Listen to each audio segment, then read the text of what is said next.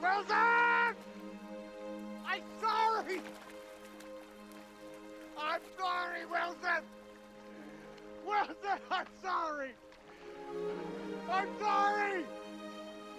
Wilson! I can't! Wilson! Wilson! Hello, listening people. Hello. You're listening to Spit and Polish Presents Pictures Powwow. I am one of your hosts, Ryan Sawinski. And I am Bartek. Bartek, you're here.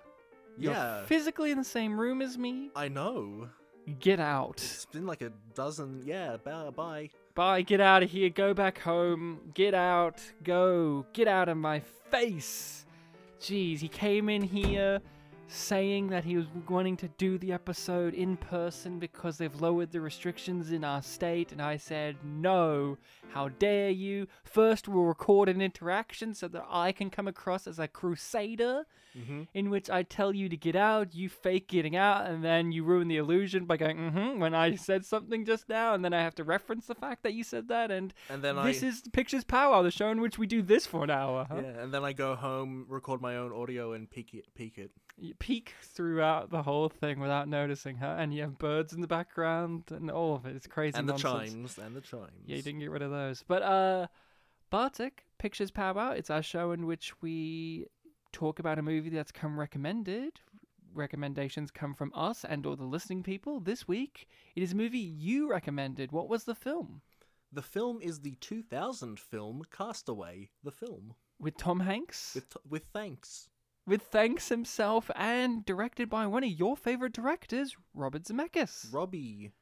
Who is one of your favorites. You've enjoyed quite a lot of his films. Forrest Gump.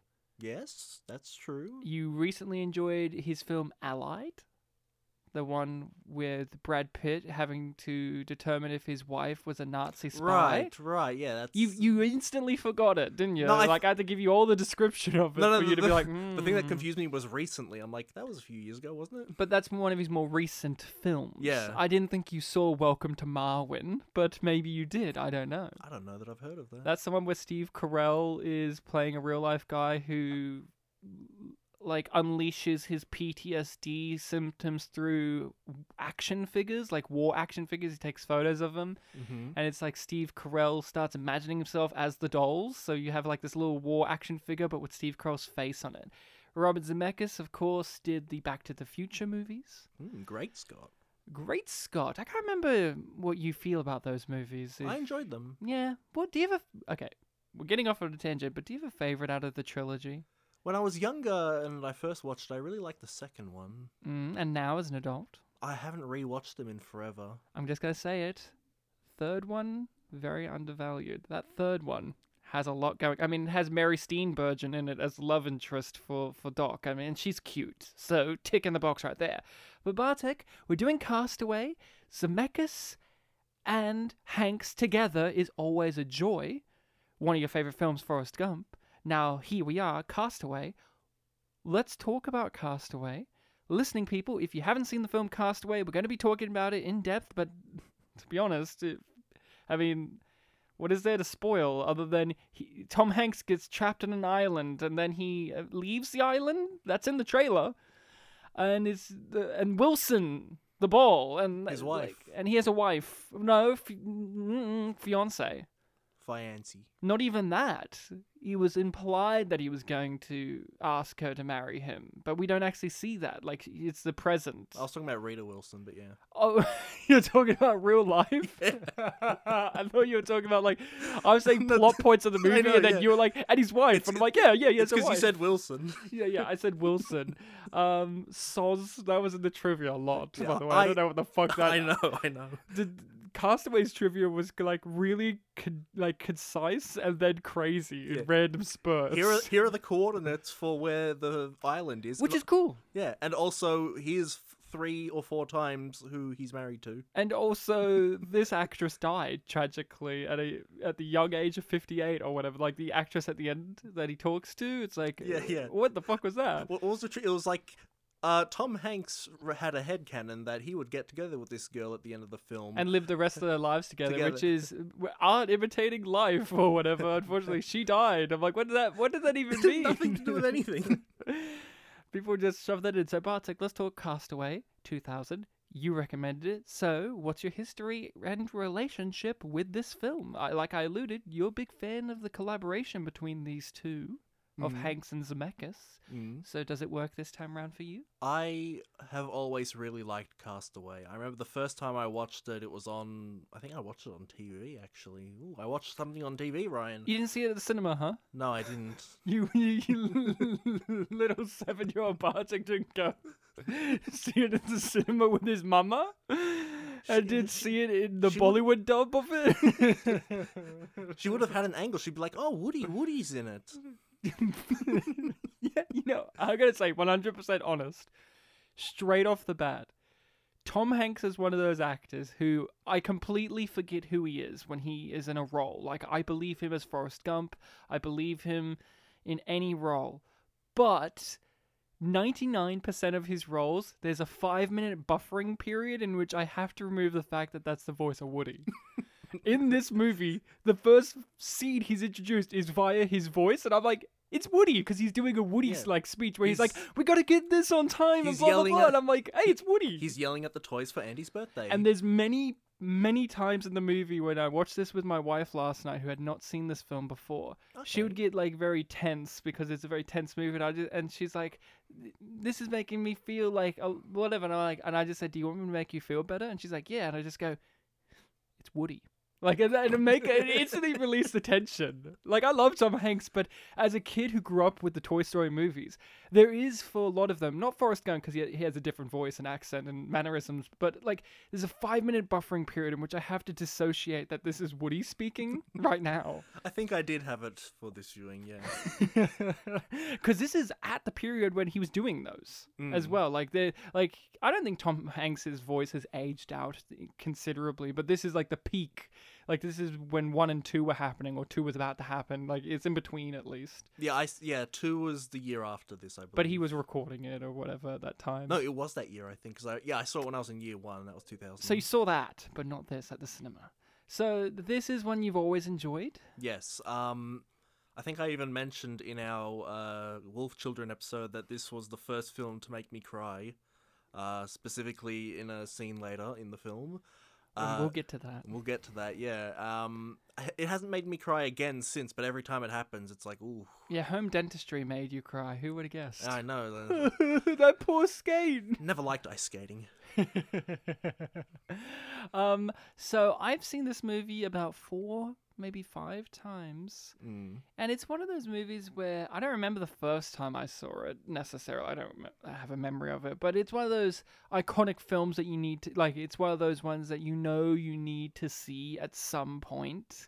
It's very well known, but it's also one of those films where, since it's so bare bones of, like, iconic things, like the most iconic thing is Wilson and Tom Hanks on an island, there's that thing in which when you watch it, it is pretty bare bones, but there's so much there. There's so much atmosphere and all this stuff. And for me, it's always been one of those movies where I always say after I watch it, oh, that was so great, but I don't think I would ever need to watch it again.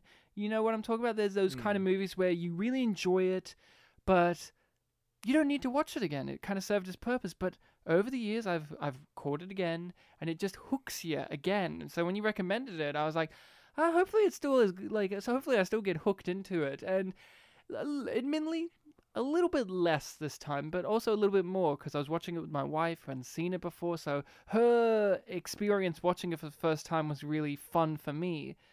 But there was a little bit less of an impact this time for me. I was kind of noticing that the first, like, before he gets on the island, was a little bit too Hollywood schmaltzy for me. A lot of setup-y things that are going to be paid off with contrast. Yeah. And very, wholesome Hollywood schmaltzy kind of tone, in which it's very much setting up he chooses work over his girlfriend, and his tooth is hurt, and he's got all these friends and family, but they don't actually care about him. They care about themselves, and then at the end, they made a joke about a pager, and now he's looking at the pager, and now people that notice it are acting funny. Exactly, and it's a little bit too schmaltzy at the beginning, but that kind of pays off when you get to the island and it's all removed and it's just him there.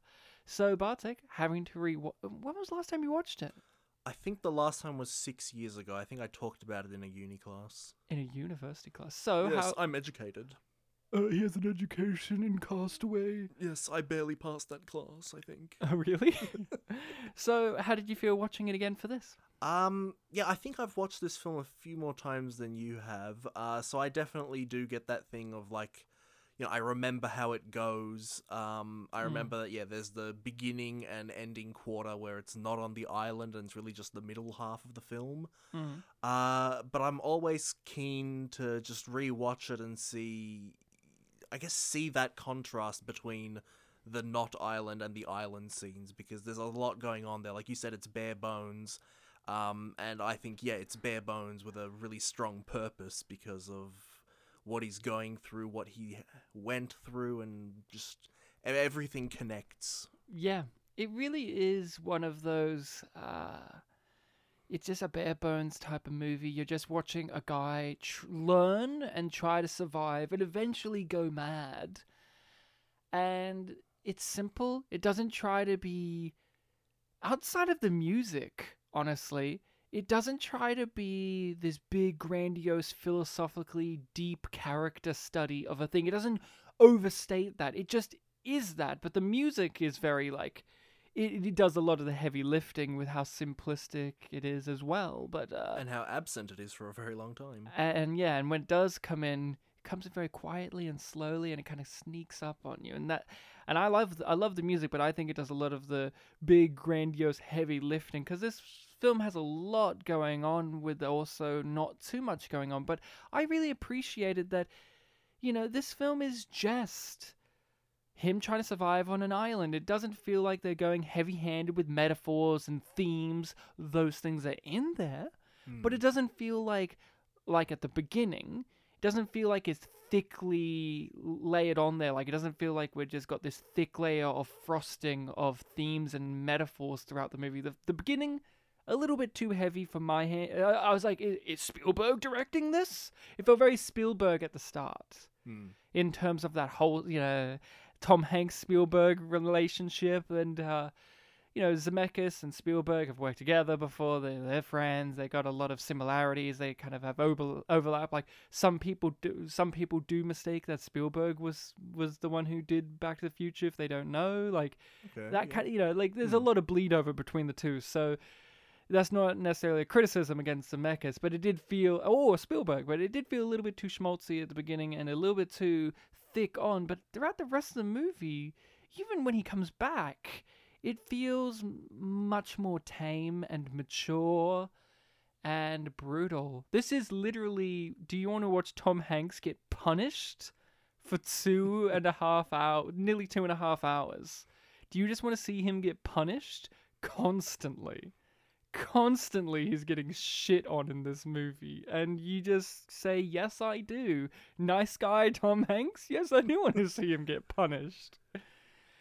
And it is both cathartic to see him get punished, but also very tragic, because you want him to overcome these things, right? But at the same time, you want to see him fuck up, because that's the whole thing. You want to see him fuck up so that he can overcome them. Yeah, I can't remember where I read it, but somewhere I read online that was talking about this film mentioned that before he was on the island, he didn't have all the time in the world, but he had all the resources to do everything he needed. And then when he was on the island, it's the opposite. He has all the time he needs, but not all the resources. Yeah, he has no power over anything, as he states later in the movie. So now that he's got time to do whatever he needs to do, which in this case is not die, live. And escape, eventually. And escape. He's stuck. He is stuck. So, was there? Okay. So, what scenes early on in the movie really kind of were effective for you? Any kind of set piece or little moments in the beginning, like once he's on the island or even before, that really kind of got to you? Because for me, I really loved the sound design for when the plane crashed and him lifting up with the raft in the water and slowly going towards the sound. Like, my speakers were fucking banging with that. I've never noticed how great the sound was. Like, the visuals are good, they're good, they're decent. You got the lightning effects, which were very epilepsy inducing, but Mm-hmm.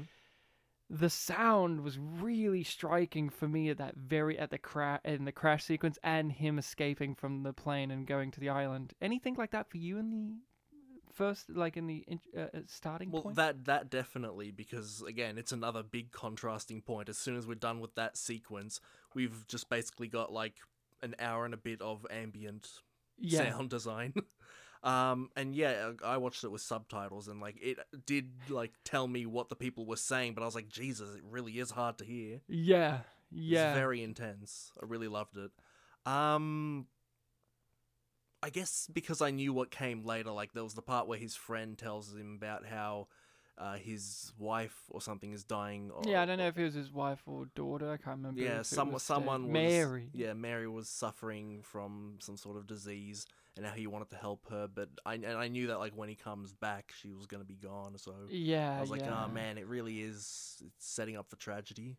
Yeah, it's true. I felt a bit weird about that because Tom Hanks does want to help him. Like at the beginning, he's like, I'll when I get back, I'll find the doctor's number and I'll give it to you and whatever. And then at the end, it's kind of like he's apologizing for not doing better for him and not being there. And I'm like, and I just was like scratching my head, going, well, you were going to. It's not like he wasn't going to. Yeah.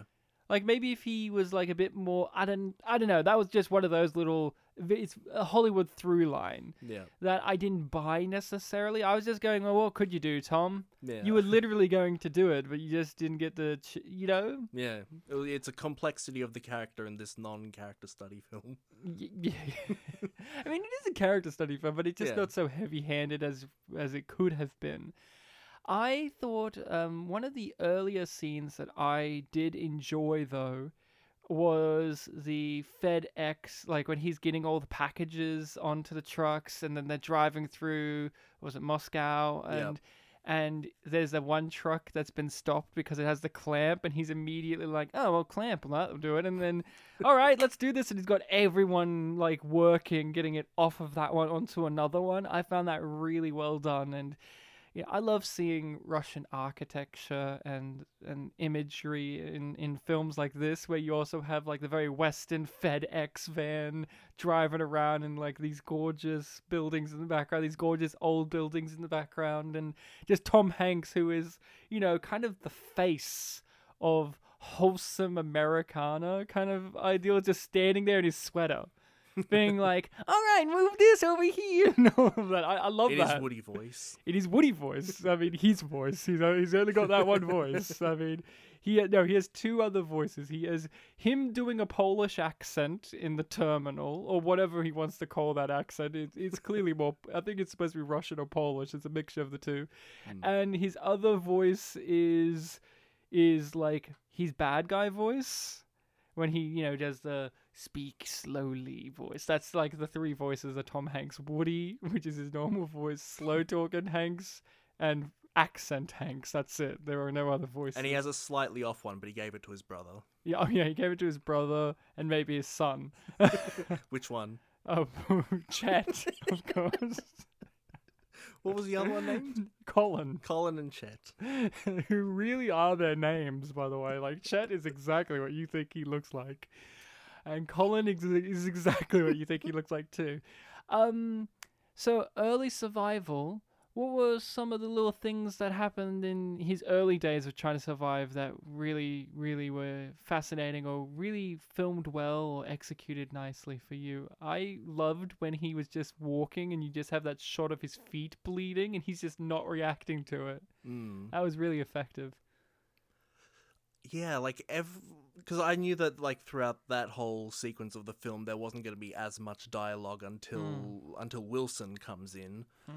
So just I think every time he speaks before Wilson comes in, it's just like, because there wasn't as much dialogue, you're just wondering like what is going through his head now. So when he does make a scream for like, hey, anyone there, or like he's calling for the ship, it's like he's exposing himself to the audience. He's like still it's very distant, that part of the film, but yeah, just anytime he opens up, I guess. Oh, come on. He was very thrilled to find that cave and then very scared to go in that cave. I love the cave. And he yelled at nature when it was dropping coconuts. Well, he didn't know what that was. Yes, well, nature knew what nature was. Nature knew. Nature knew all the time. I'm trying to think of other things. Like, I love the island. I do too. Like every time I think of the film, I think of the island. But at the same time, we never get to see really much of it. We only see like primarily 3 locations: the cave, where he washed up, and the top. Yeah, well, like the bit where he climbs up to try and kill himself. Yeah, and when he's at the peak and it shows like a little, I guess, POV, like pan of a high angle, there is like a quarter of the island you don't see, probably because if they showed that, it'd be like, oh, it's civilized. Maybe. But yeah, I found it very interesting. Like, we don't get that scene where he's like exploring the jungle or like the forest, like the shrubs and all. Like, we don't see him go in or around. It's just kind of like those are the 3 primary locations we get. Yet you still feel how big and empty this island is. Like, we don't get any animals. Like, we get sea creatures and whatever, but you don't get a bit where there's a bird. Yeah, it's true. Or a bit where there's insects, even. When he was in that cave, I was like, when's a spider going to get him? Because there's that thing where it's been a while since I've watched it, so I've forgotten some of the details, but I was like, what's going to fuck him up in this cave? Oh, nothing? Oh, okay. Well, even Deep Rescue had a jump scare crab. Yeah, jump scare crab. The worst thing you get in the cave is the mud puddle that he falls asleep next to after licking it once, like a cat, and then he's like... And Wilson giving him shit. And oh yeah, well, don't even get me started on Wilson and his fucking shit. I'm not even going to get started on it. I would love to read the script for this, because Wilson had written lines of dialogue so that Tom Hanks could better act off of them. Yeah, and I want to read those lines of dialogue that Wilson had. I want to read what smack he was saying. We want to know how antagonistic Wilson was.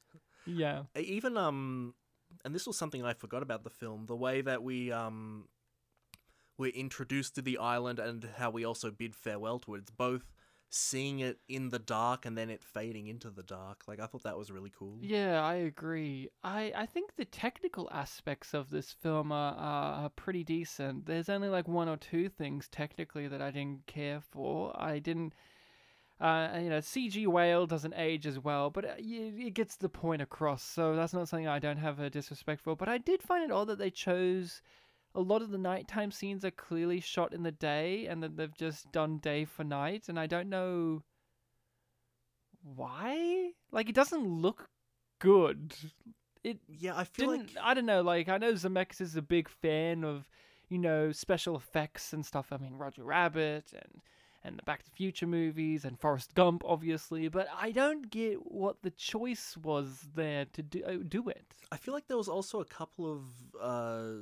sequences where I feel like too much time passed between what feels like very quick things. Like when he sees the ship in the distance, it's like really dark, and then by the time he's run back to his raft and run to the water, it's gotten brighter. I think the logic there was it took him a while to figure it out, and then it took him a little while to actually reconstruct his raft because it had been burst by the coral. I guess there might have been a passage of time, but I feel like... And he had to make a paddle and, that kind of shit. So, but yeah, you could have communicated that better, I guess. I just some of those little technical things, you just go, why did they do that? Like, one of the things that I was surprised by, but not actually, was, and I didn't notice this, but a lot of the sound had to be redone in post because of the natural noise of the island was too... they couldn't salvage the sound really because of the waves and the wind and all of that. So a lot of it is done in post. And like I said, I didn't notice. I thought the sound was really good in this movie. Like, Yeah. you don't notice the ADR of this movie. At least I didn't.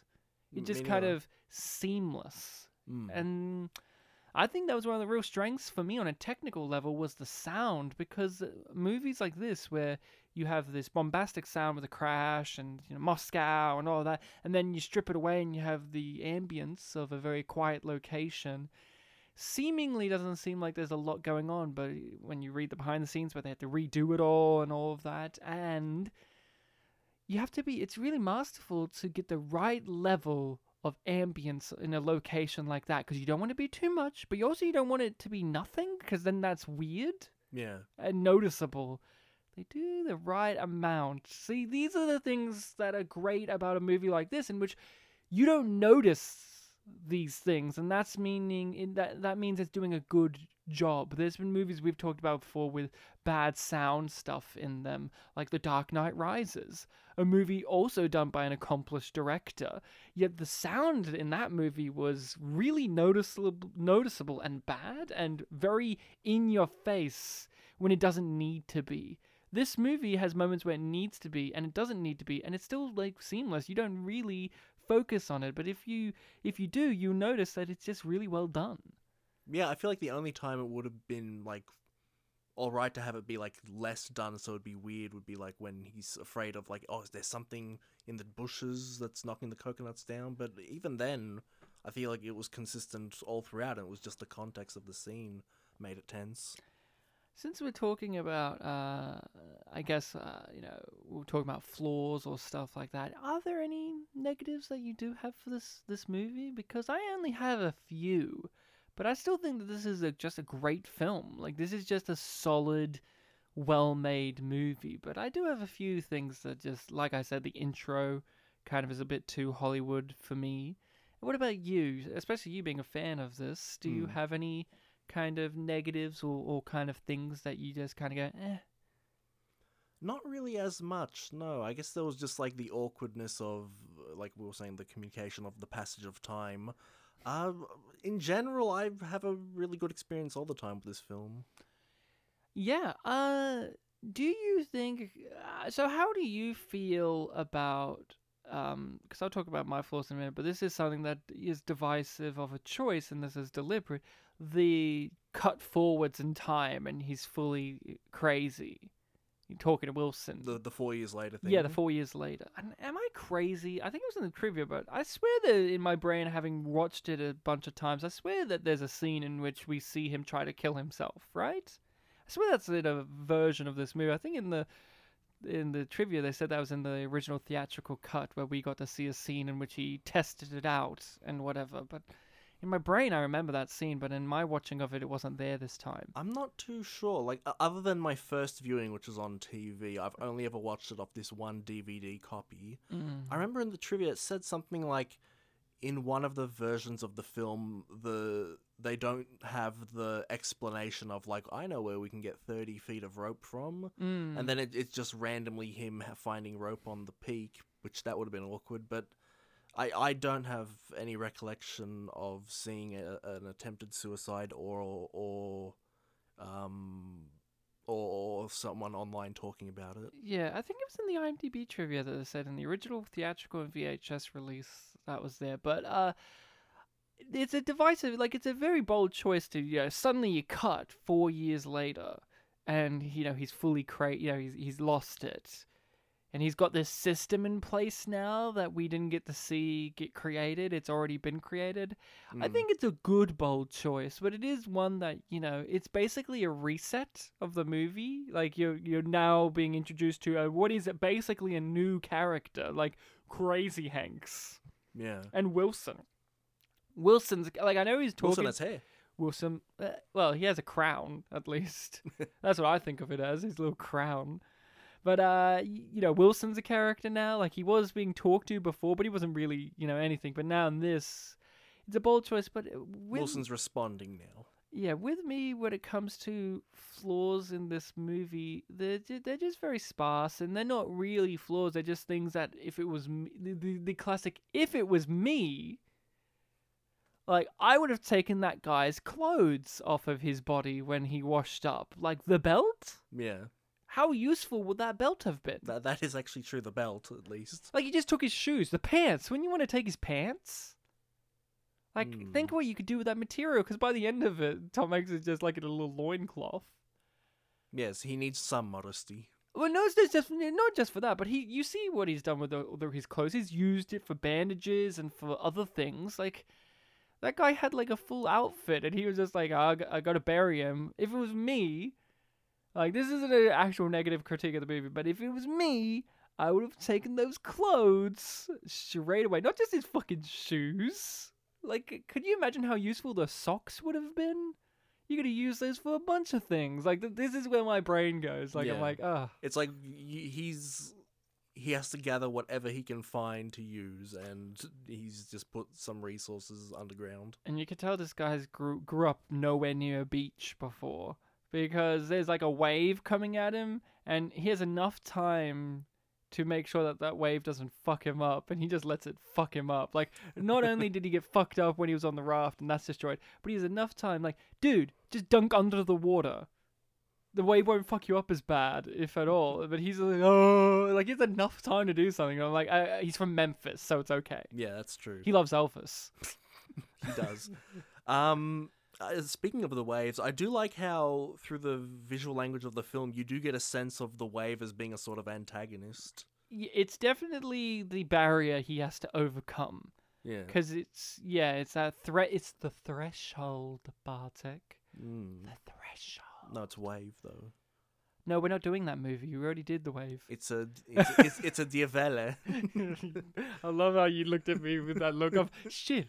He's referencing that movie. But I don't really have any flaws with it. I think the acting from everyone is very top notch. Like, when we do go back, his wife Helen Hunt, she's great in this movie, and you feel so sorry. Fiance Ryan. Yeah, sorry, not fiance. He's not fiance. His future wife. You feel so sorry for her. You know, she's great Yeah. in the movie, because you think of this movie is just Tom Hanks, but it's not just Tom Hanks. There's other people in the movie, and they do a great job. Because I think most people think that this is a movie where he's on the island, then he gets off the island and he delivers a package and that's it. Like, no, you have a whole like 25-minute chunk there or 30-minute chunk there where he's like him and his wife, like his girlfriend, dealing with the fact that they can't be together. It's like really depressing and mature, and it's very sad and wholesome, and Tom Hanks is there being Tom Hanks, and it's amazing. But I don't think I really have any real flaws with this movie. I just think some of the technical things don't line up or hold up as well. Like, you know, some of the composite backgrounds could be a little bit better looking, or the day for night stuff. I don't know why they did that, honestly. Yeah. But yeah, I mean, let's talk about Hanks himself, though. How big of a fan of Tom Hanks are you as an actor? Like, of him? Like, are you a big fan? I'd say that when I think of him, I think of myself as a fan. He's not someone that I would always bring up and I'm like, oh, actors I love, but definitely, like, everything I've seen him in, I've really enjoyed. He's in 3 of your favorites. Forrest Gump, this, and Toy Story. Well, just to remind you, I love the Forrest Gump book. But you like the movie. I like the movie, but I love the book, is my big thing when I bring up Forrest Gump. I know, but you also talk about how you like them. You love them. It's one of the movies you talk about a lot. Like, if we rewind the podcast and go through every time you brought up the Forrest Gump movie as well. But you love him in Forrest Gump. Yeah, I do. And you love him as Woody, and you Yeah. love him in this. He's kind of a recurring figure, and you're like, because I'm trying to think of what other big actors that recur in movies that you love as much as Tom Hanks, in my understanding of movies that you like. Like, I these are guess- the 3 movies, those 3 movies you constantly bring up. And what other actors is like as continuous as Tom Hanks? I really like Jake Gyllenhaal. You do like Jake, Yeah. yet you never reference any of his movies. Well, South Boy fights with his left hand. Southpaw. Yeah. I thought you just said South Boy. South Boy. He was a South Boy, I still think. haven't seen Southpaw. I remember it being good. Nightcrawler, though. That's Nightcrawler's where the great. real shit is. Brokeback, He of was in course. Everest. I haven't seen Everest. He was in Everest. But yeah, Hanks. I love Hanks. I mean, who doesn't? I love Big. That's one of my. I love the film Big. I've always wanted to see Big. Oh, dude, we should do Big at some point, right after love to. Robots. But I love Big robots. I love Wobots Christmas, but I love Big, and I love Tom Hanks. Of course, I love the Toy Story movies, and Woody's always my favorite character in the Toy Story movies. Woody's the one that holds it all together. Like, I know some people didn't like Toy Story 4, but I love Toy Story 4 because it just gave me more Woody, and I'm like, yay, Woody's here, and he's one of those actors that, yeah, I am surprised that I love him so much, but he's basically the modern day Jimmy Stewart. Mr. Nice Guy, Hollywood guy, but he can play some scumbags at periods. So, like, he's a scumbag at the beginning of this movie. He's not the greatest person. He's a little selfish. But I love him. He's just got, like, the warm personality that he brings to all of his roles. I think he's also, his filmography is filled with just bangers. Like, there's rarely any duds in there. Like, there's a few. Hologram for the King. Like, he's a real big hard-on for Elvis. I don't know. Like, that's just a real-life thing about Tom Hanks. But he just seems like a cool dude. And he is one of those actors that does deserve being one of the most, acclaimed actors with these awards and stuff. Because he won an Oscar for this, yeah? He was nominated for this. Oh, was this the one where it was the last time he was nominated? Or did he get I think the trivia nominated said for Captain Phillip? No, I think the trivia said that this is his second most recent nomination, and then there was the Mr. Rogers thing recently. Oh, that's right. He did get nominated for that. I can't remember if it was Sully or Captain Phillips, because those were two big movies he did recently as well, fairly recently. Yep. He should have won for Big. The movie in which he plays a 12-year-old boy, or like 14-year-old boy who grows up to be a huge adult version of Tom Hanks, but Tom Hanks plays it like he's a 6-year-old boy. It's very confusing. I've only seen one scene from it. I want to see the The whole the thing. piano scene. The scene where he's singing and the kid looks upset. Oh, okay. Not the famous scene where he's like playing the piano, like the keyboard on the floor. No. That's iconic. You haven't even seen. Oh boy, it's referenced in The Simpsons. Oh shit! I know what The Simpsons is. Homer plays it. I'm pretty sure. It's one with the yellow people, right? Yes, Marge, I guess the one with the. I reluctantly have to say yes. It's the one with the yellow people. Oh wow! Apu and Carl are so upset that you said yes. And Bumblebee Man. Why did you bring up Carl? Isn't he black? Yeah, I immediately thought of Oh, the guest, yes, yeah, the assistant. Because we've talked about that character a lot on the podcast. Because we've had what's his name, Harvey Fierstein on the podcast. He was a good guest. Hanks, he's the man, and you got to commend him for how much effort he put into this movie. He had to gain weight, he had to lose weight, he had to grow out his hair. I always forgot that that's like his real hair and beard or whatever, and he's like blonde. Yeah, I'm not sure I knew that was his real hair until I read the trivia for this episode. And he's blonde. Like, yeah. I don't know. They didn't say that he dyed it. They're like, that's his real blonde hair or whatever. I'm like, he's blonde? He really is Chet's dad. He's Chet's dad. Like, who knew, huh?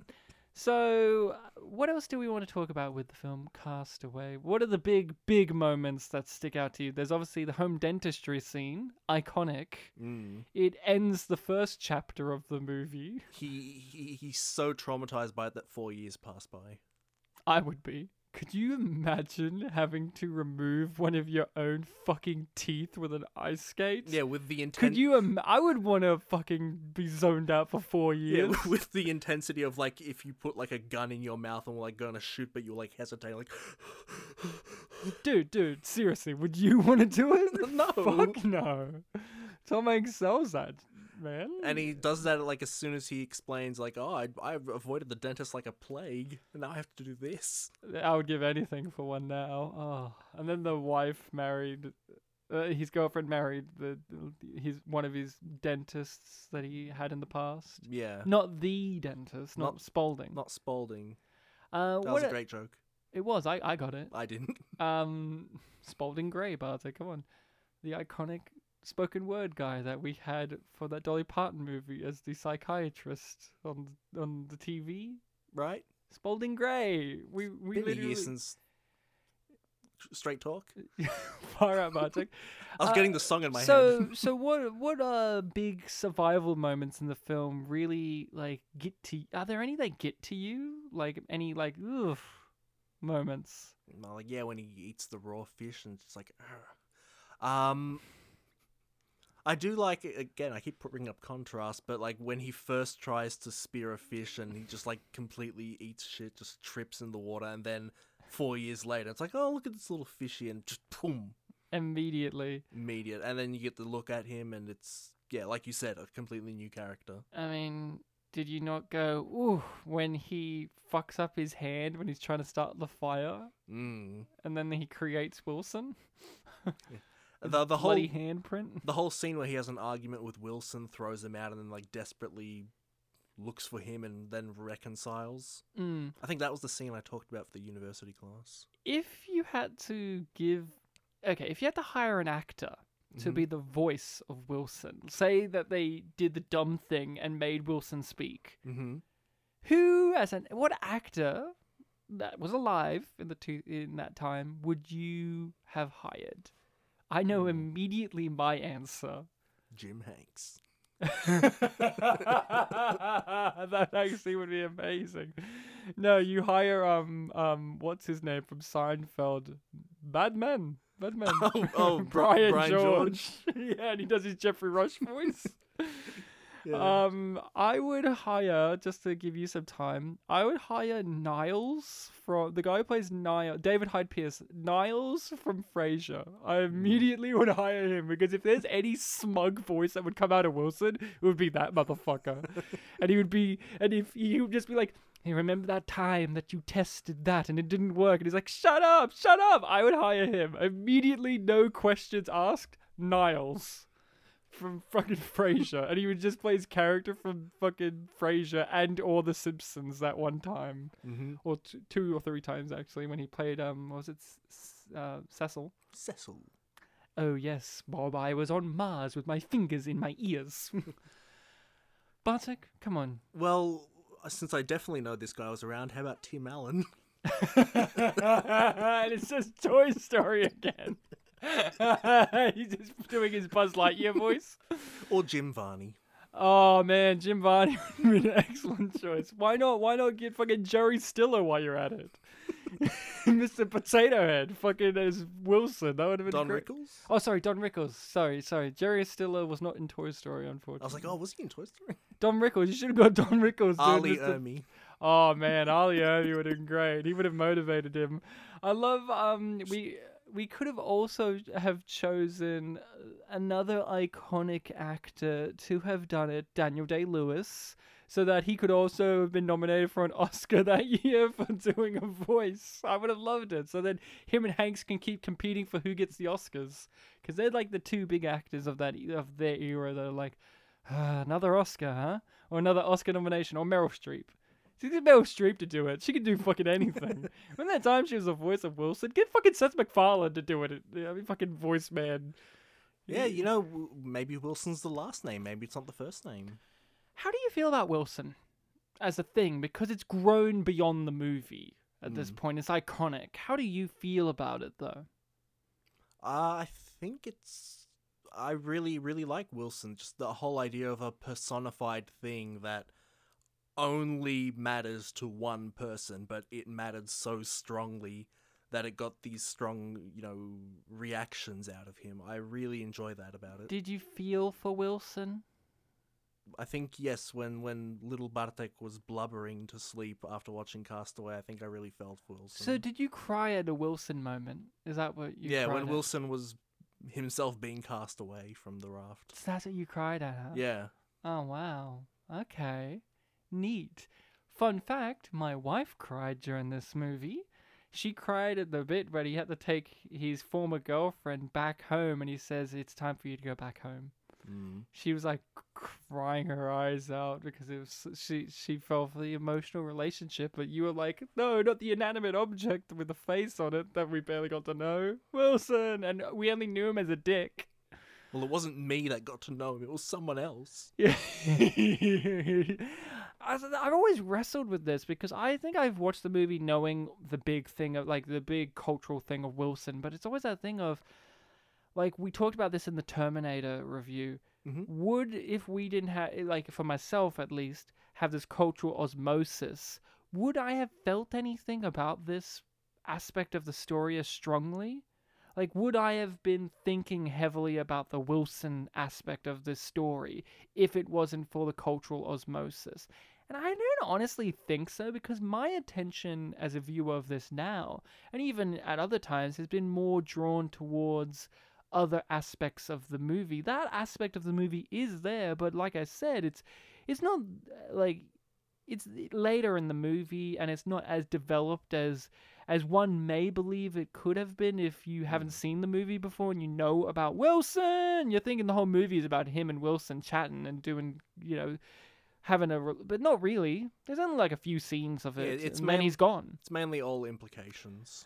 Which is good. That's not a complaint. It's just one of those things I wonder if I would even give a second thought about after having watched the movie. Like, would that be a thing I would take away from the film after viewing it? I think I would take away, all the times he fucked up, or the crash, or his relationship drama. Those are or when he gets off the island, or when he gets saved by the boat, or the whale even. Those are things that kind of linger more with me than Wilson. Yeah, I know with me, it's like when I first watched the film when I was a kid, my second viewing wasn't until like way later. I think I might have been in year 10, year 11 at that point when I watched it the second time. And I remember it was when I was in either year 9 or year 10. I was in just like a drama class. We were doing improvisation, and we were doing a scene where we had to be upset, and all of us, since we were young, we were just pulling out whatever. And at one point I just yelled out Wilson. It was like the first time I thought of Wilson. Well, not the first time because it stuck with me, but like the first time I really mentioned it out loud, and I was just like, yeah, that was a good movie. I should rewatch that sometimes. And even at that point, I didn't really hear Castaway being talked about that much for some reason. So I guess I never really considered how big of like an impact it had on pop culture or anything like that. So when I made the Wilson reference in the drama class, I was like, does anyone even know what I'm talking about with this? I think that's one of the things too. And again, this is me generalizing, but I think a byproduct of this genre of movie, the survival type movie, this 127 hours, big movies, acclaimed movies people love dearly, and they do have staying power. But do they have as much staying power as other films like Forrest Gump or for Franco, like the Spider-Man movies or whatever? Not necessarily, and I think that's just a byproduct of how bare bones the films are. Yeah, I think with just not much happens, but it's about the emotional intensity of watching someone overcome the elements or a certain dangerous situation. Because I saw 127 Hours one time, same, and I've never really given it much thought, but every now and then an element will pop up in my brain. And I like that Danny Boyle. He's a great filmmaker. And same with Castaway. Like, every now and then an element will pop up in my brain. But those are both great films. And I think just by the byproduct of how bare bones and survival they are, they don't have as much big staying power, but they are still great movies and well-made movies and well-acted films. Yeah, it's like, I think you even began the episode with this. This is one of those movies that you just got to check out at some point, because you just... The staying power has to be that you've seen it and know how it plays out, not just that you know what happens. Exactly. That's exactly right. I'm just trying to think what else we want to talk about, because there is a lot. Do you want to talk about when he actually starts sailing away on his little raft?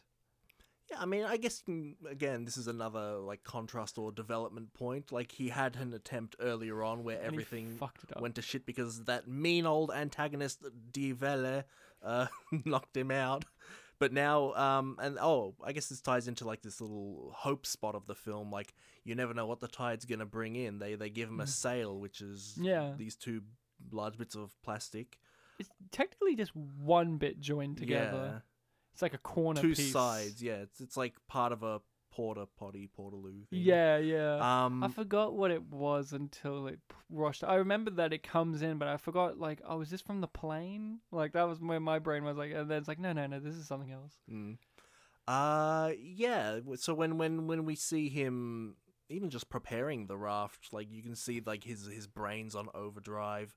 He's using skills that, like, part of it's his survival instincts, part of it is, like, his actual thought process. Like, he does a bunch of big mathematics throughout the film. He's a sailing expert, as we saw in a quick visual shot in which it's pictures of him and boats and a little diploma letting you know that he knows boats. So if you're confused as to why he can suddenly make a boat and sail, that's your explanation. It was when he was sleeping too. It's not like he has a vibe of a guy who knows any of that, especially when, he doesn't know how to get over a wave already. Whatever. That's just me. Again, that's just me being a nitpicker, I guess. You can't he fight can't the even- wave. You can only join it. He can't even figure out waves, but he's a sailing expert, Whatever. Well, like you said, he didn't grow up near a beach. He didn't grow up near a beach. Yeah, he was in Memphis. He only knew Elvis. He only knew the beach from Elvis songs, honestly. Yeah. And Elvis movies where he was at the beach.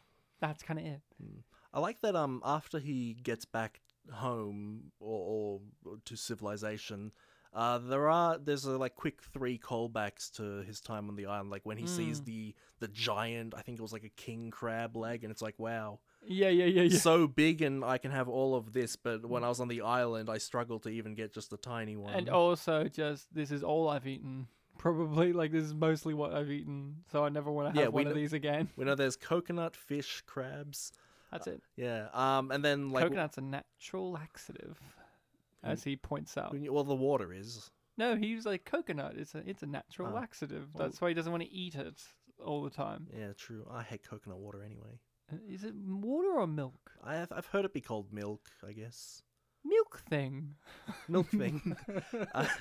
And then immediately after that, there's him in the bed where he's turning on the lamp to look at the photo. And he's laying on the floor because he's no longer comfortable with the comfort of a mattress. Yeah, and it's like, oh, now I have a bigger light and much more convenient. And Oh, and the little lighter, the little self-lighter thing at the dinner table as well, where he's like, I can make fire this easily, huh? Yes. I was struggling to remember. What was the third thing? That was it. Yeah, the long pole torch thing. Yeah.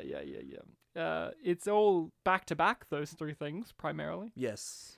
It's his nostalgia. I mean, would you get in a plane again?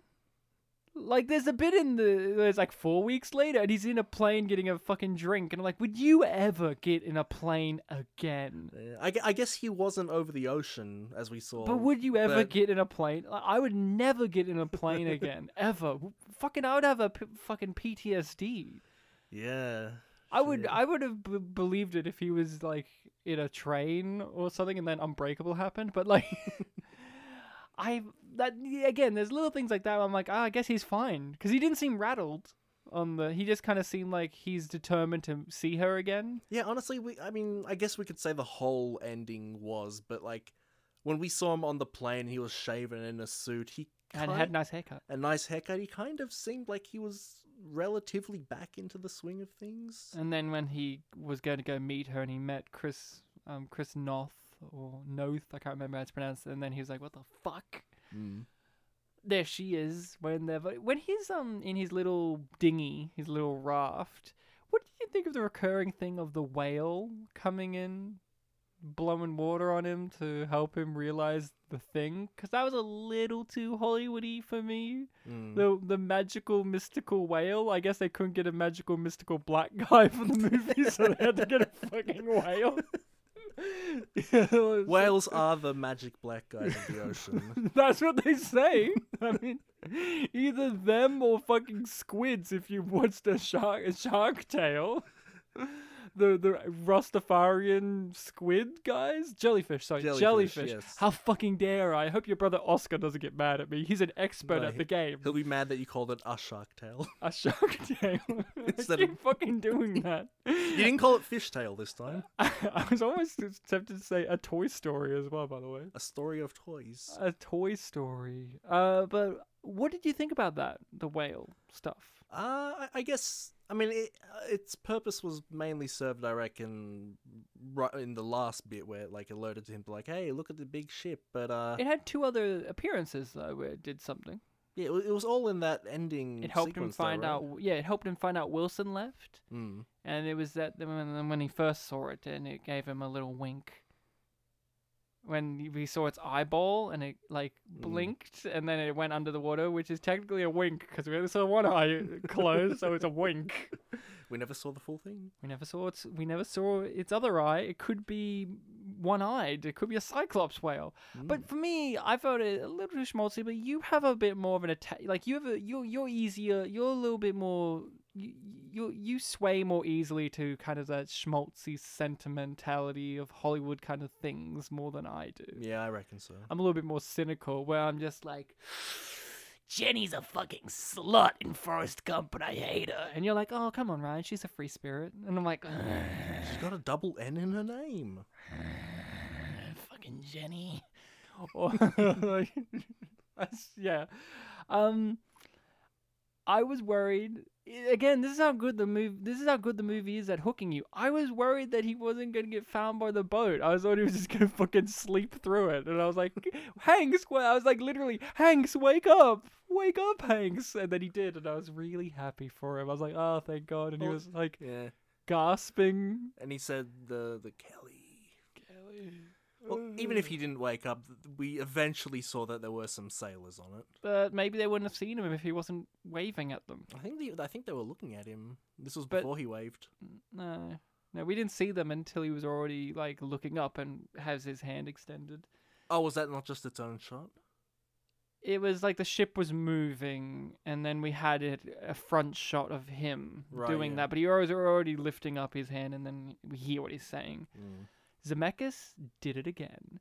What did you think, though, as an adult? Did you appreciate the very adult drama going on between him and his girlfriend once he does get back home? Mm. Because, you know, being an adult now and having a greater appreciation for film and understanding of, you know, adult dynamics of relationships and stuff like that, did you have a finer appreciation for that maturity going on? Because I did Mm-hmm. once he got back. I found that really, really emotionally impactful.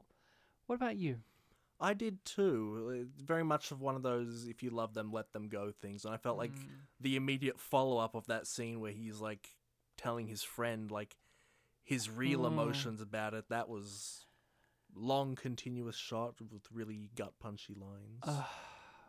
Hanks crushes it. I got. while I- feeling crushed. I wish I could do his voice because the way he says, I got ice in my glass. Like the way he says that specific line, that shakiness in his voice, but he also has that like nice guy Tom Hanks voice where I'm both like, so sad that he got ice, but also I'm just like, ice, like in his glass, like it's so simple. That monologue, dude. Fuck, that was brutal. But I gotta agree with my wife Rachel. That whole that scene with him and Helen Hunt at her house, and I was waiting for like this is again because it was so Hollywood. But I was surprised they didn't do it. I was surprised that the hand towel he was wiping his face on wasn't the one he gave her as a present. That Right, he apologized. I right, was waiting yeah. for that payoff, but it wasn't there, and I was kind of glad. Like I was also waiting for some dumbass payoff to his Swiss Army knife keychain. Like at the end, he just like grabs out the knife and he just goes, huh. Like that's it. That's the payoff. It's just him like going, oh, yeah, I own this. Like this could have been helpful, or I own this. It's more of a payoff that he has a car. Who knew that would be a payoff, huh? The famous car he owns. Yeah, the scene should have played out as they go to the garage. There's just a little table with the pager he gave her, and then she just calls a page. Uses the pager to call a taxi. That would have been neat. So get out! I found their whole thing, like in another movie I would have found it cheesy that he drove off and she ran after him and he reverses and they get in the car, then he drives her up the driveway and dumps her back, but it was so well done because those two actors just acting their asses off and they're like fucking drenched in water and like, and it's real fucking water. Yeah. There's not these CGI bullshit water that they do in modern movies or in modern Zemeckis movies. Like, remember in Allied when they have fucking sex in a car during a sandstorm and it's just like an excuse for them to have CGI nonsense? I remember a sandstorm. There's a sandstorm. I swear it's Allied. I'm not crazy. I swear there is. But, yeah, this movie's emotional. What do you think about the ending, though? It's one of those endings where it's like, and we end on Tom Hanks's beautiful face, Yeah, cut to black, I guess. or fade to black. I guess I forgot exactly how it ended. I knew that it was at the crossroads, and I knew that he talked to the woman, but I didn't remember exactly how it ended. But See, I always remember that it just ends with Tom Hanks's beautiful, beautiful, sweet face looking in the direction of Canada. looking at us. We're Canada. Eh? We are Canada. Like that was a scare for you? Whoa! It's like I was a Scooby Doo villain and I'd mask myself and like, oh my god! Canada and the Funky Bunch. Well, what do you think about that? Because I think it is one that I've always complained on the pod about. Like, I don't like. I'm not always huge into movies where it just like, and then the movie just ends. Yeah, Fade to Black, directed by Robert Zemeckis. But I like it. It works here because we've spent nearly 2.5 hours with this guy, and we know that he's going to pursue something, whether it's her or not. We know via Tom Hanks and his acting that he's happy and he's going to do something with his life. Whether it's go after her or not, it's up to you. Mm. But we know from just Hanks, pure Hanks, that things are going to be all right. He's doing what he does best in this film. I Being don't quiet. I don't need a scene where it's like, and then he got the promotion at FedEx, and now he's the president, and now he's made it safe that planes go over the ocean, and he stopped 9/11 single-handedly with his tie. Like, I don't need a heroic ending. With the belt that he stole at some point. Oh my god. No. If that scene played out for 5 seconds longer, he would have said, I'm going to go make sweet babies with that sweet lady. That's what Tom Hanks said. Oh, Yeah. he just did a fart. and then you hear a slide whistle, and then the movie ends. And he blushes. And that's Castaway, everyone. We both recommend the movie. And then it's just directed by Robert Zemeckis and just booing happens. No. It's wooing. Wooing happens, not booing. Wooing, because Robert Zemeckis will allow himself to be booed. It would be woo, woo, woo. Just one woo. It's not a series of people wooing. It's just this one on a loop. Actually, before we do end this, Yes. I want to talk about Zemeckis himself. Sure. Zemeckis is a weird guy, so he's really become obsessed with special effects, which has always been throughout his movies with Roger Rabbit. The blending of the animation with the live action. We've got the Back to the Future movies with all their special effects and doodads, and this movie with the minimal amount it has, and of course Forrest Gump, iconic, and several others. But since this movie, he's like gone fully down that rabbit hole. So to give you a list of movies, Bartek, he did Polar Express, the one where Tom Hanks is a creepy CGI man and he plays like literally every character in the movie, Yeah. including children. He's Did the he main really play kid in that movie. Like the voice? Yeah, it's Tom Hanks. Are you fucking with me? I'm not. I swear to you that the main kid is Tom Hanks in Polar Express. He's everyone. Okay. He's basically every character in that movie. And then he did A Christmas Carol, the one with Jim Carrey as the CGI Ebenezer Scrooge. Oh, yeah, that was a thing. Yeah. Beowulf. He did that movie Beowulf, where Angelina Jolie was a CGI creature, and he's just gone down this weird rabbit hole in which he's like, I've got to do everything with CG. I've got to do everything like time efficient. I'm going to do this. Allied had unnecessary CG elements. I swear there's a sandstorm in that movie that doesn't need to fucking be there. But he's just fallen into this disarray since this movie, and a part of the reason why people think that this happened was it seemed like Robert Zemeckis went into some kind of despair because he had to wait like a year or so for Tom Hanks to lose all this weight and shoot the movie again. And grow hair, right? And grow hair and do all that. And it's kind of like Zemeckis it feels like Zemeckis was traumatized from this, and he's like, never again am I going to wait that long. I've got to put CGI Steve Carell. And he's crazy. Like, I love the films of Zemeckis, but his modern films are nearly unwatchable because of just how he has to force these CG elements in there, and he's just become one of those directors. Like, you know how James Cameron used to make good movies? And now he's like, I'm about the effects, I'm about pushing the barrier. Million avatars. Like, a million avatars we'll never fucking see. Remember Avatar and how boring that movie actually is, but it was about the effects. Remember when James Cameron just made good movies? like Aliens and fucking True Lies and even Titanic to an extent. Terminator. How was it? Terminator. Or Terminator and Terminator 2 Judgment Day. But there were some directors like this, and unfortunately Zemeckis has become one of those, and I just find it weird that Castaway is kind of like one of the last movies that you could point to and go, oh, remember when Zemeckis wasn't like a crazy man who just does CGI nonsense? Apparently they CG'd out a highway on the island. Good. I know that is good, but just it's No, weird to think about. leave it. No, yeah. But like he did this movie called it's like a true story movie called like The Walk, where it's Joseph Gordon-Levitt playing a guy who did tightrope walking across like two buildings. Yeah, I think I Yeah. remember seeing trailers for that. And he's doing a French accent, and that movie's like CGI nonsense in why and some CG elements, fucking his accent CG feels like in that movie. It's crazy, but I miss Zemeckis. Hey Zemeckis, I know you're listening.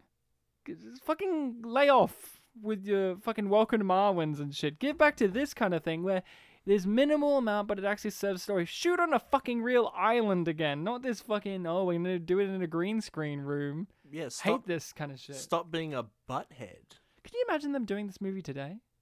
And it's like fucking Chris Hemsworth stuck on an island, and it's just a CGI green. He's It's- very handsome the and whole way it's through. and it's one of those.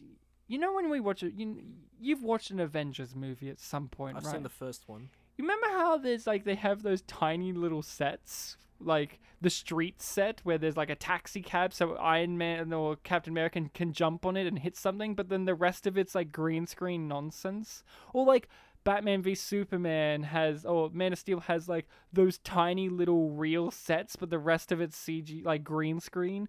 That's what it'll be like that. It'll be like the fucking Jungle Book, in which you have some little sets, but the rest of it's green screen.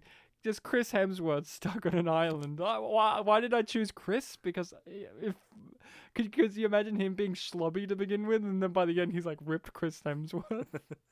Like they do the fat suit on him, like they did in Thor, in Avengers Endgame, where they just put a fat suit. Or it's Zemeckis directing again. CG fat Chris Hemsworth. That would be amazing. Could you imagine that? And Andy Serkis is doing the motion capture for it, because why not? Just say, give him of the fat Chris Hemsworth. Give him the fucking. Oh man, and it would be called like Cast Away again, but it's not about the same guy. Casted He away. plays Tom Hanks' son. That Tom Hanks didn't know he had. Like classic. Chet's younger brother. Oh man, Chet should play it. He's kind of tubby. But Castaway, obviously you recommend the film? No. Yes, I do. You do. Yeah. You didn't seem too sure. You're not 100% on that. No. I'm Australian. It was nah, yeah. Oh, nah, yeah, bruh. Nah, yeah, it's good. I recommend the film too. It's a pleasurable watch. For a movie that's over 2 hours long, the pacing of it is surprisingly good for a movie that doesn't have really much going on. You think with the pitch of a movie, is Tom Hanks sitting in sand trying to start a fire for a good 10 minutes? Sounds like it's going to be like agonizingly slow. Didn't feel like 10 minutes, really. No. It felt at least like 8. And the payoff for when he does it is pretty great. It's pretty great. Bartek, thank you for recommending Castaway. Is this one of your mum's favorite movies? Or is it just one of yours? Because when I think of your big movies that you recommend on this show, there's always an attachment of my mum. So I want to know. I know she likes this. I haven't actually asked her, like, of her deeper opinions of it, though. I'd say it's more of a mine, but I should ask her. She better comment on our Facebook to let us know that it's a classic, like she does with other movies that we've done on the show, like Terminator, where she says, it's a classic. So, Bartek, it's my pick for next episode. Yeah, you've picked out a book Yeah, I wrote down a list of movies I want to do. for next episode. For next episode, we're doing all of these movies. That's a lot. There's just some movies I'm like, okay, I gotta write these down. I need to do these things. And I'm thinking, Bartek, we're talking about Spielberg in this episode, and Zemeckis and special effects. Yep. A movie that I'm really keen on doing, because it's one I've often thought about, and I'm really one of those ones where I was like, will this movie be something else when I'm an adult? I want to do AI. Artificial Intelligence, the movie Oh, where yeah. Haley Joel Osment plays a robot kid. I've always been curious about it. The bastard child of a dead Stanley Kubrick and a Spielberg trying to live up to the legacy. Yeah. You haven't seen it. No, I've been curious about it though. And yeah, and that's good. Get your perspective as someone who hasn't seen it, seeing it for the first time, as me, someone who has seen it, and it feels weird feelings about it. So, next episode, AI, Artificial Intelligence, Steven Spielbergo. It has Jude Law in it. Ooh, that's a law. You do love Jude Law. We all do. Don't say, I don't know. Like, we're sure about Jude. I almost said yeah. Oh shit! I almost said yeah. Nah, I meant nah. Yeah. Nah, yeah, bruh. So, listening people, make sure to check out that film for next episode because we will be talking about it in depth. Not in depth. Johnny Depp's not in the movie. Well, the depth is where the plane is. Oh, no, dude. I was about to make a reference to a moment of depth, like literally in AI, but I can't give that away. That's like a great scene. But listening people, you can find us on the social medias of Facebook and Twitter where we post some fun stuff on there, some questions, some images, some videos. You can interact with us on there. We have our email, which is spitandpolished@gmail.com. Do feel free to email us your questions, your queries, your concerns. You're concerned about us? You're in the same room? How dare you? Or your suggestions for movies that we can cover in the future, because we do take listening people's suggestions and we get around to them. We have a list and we check it twice, and if you've been naughty, struck off the list. How dare you suggest fucking Watchmen? That was a Santa reference. Well, we did reference Tim Allen earlier. That's right. He is the Santa Claus. Light buzz you. Galaxy Quest. So, Bartek, a pleasure as always. Pleasure, pleasure, pleasure. Pleasure, pleasure, pleasure. So, until next time, listening people, remember Wilson! I'm sorry, Wilson. I'm sorry. And then it's just you crying for like a long duration, and I faded out. And you're like,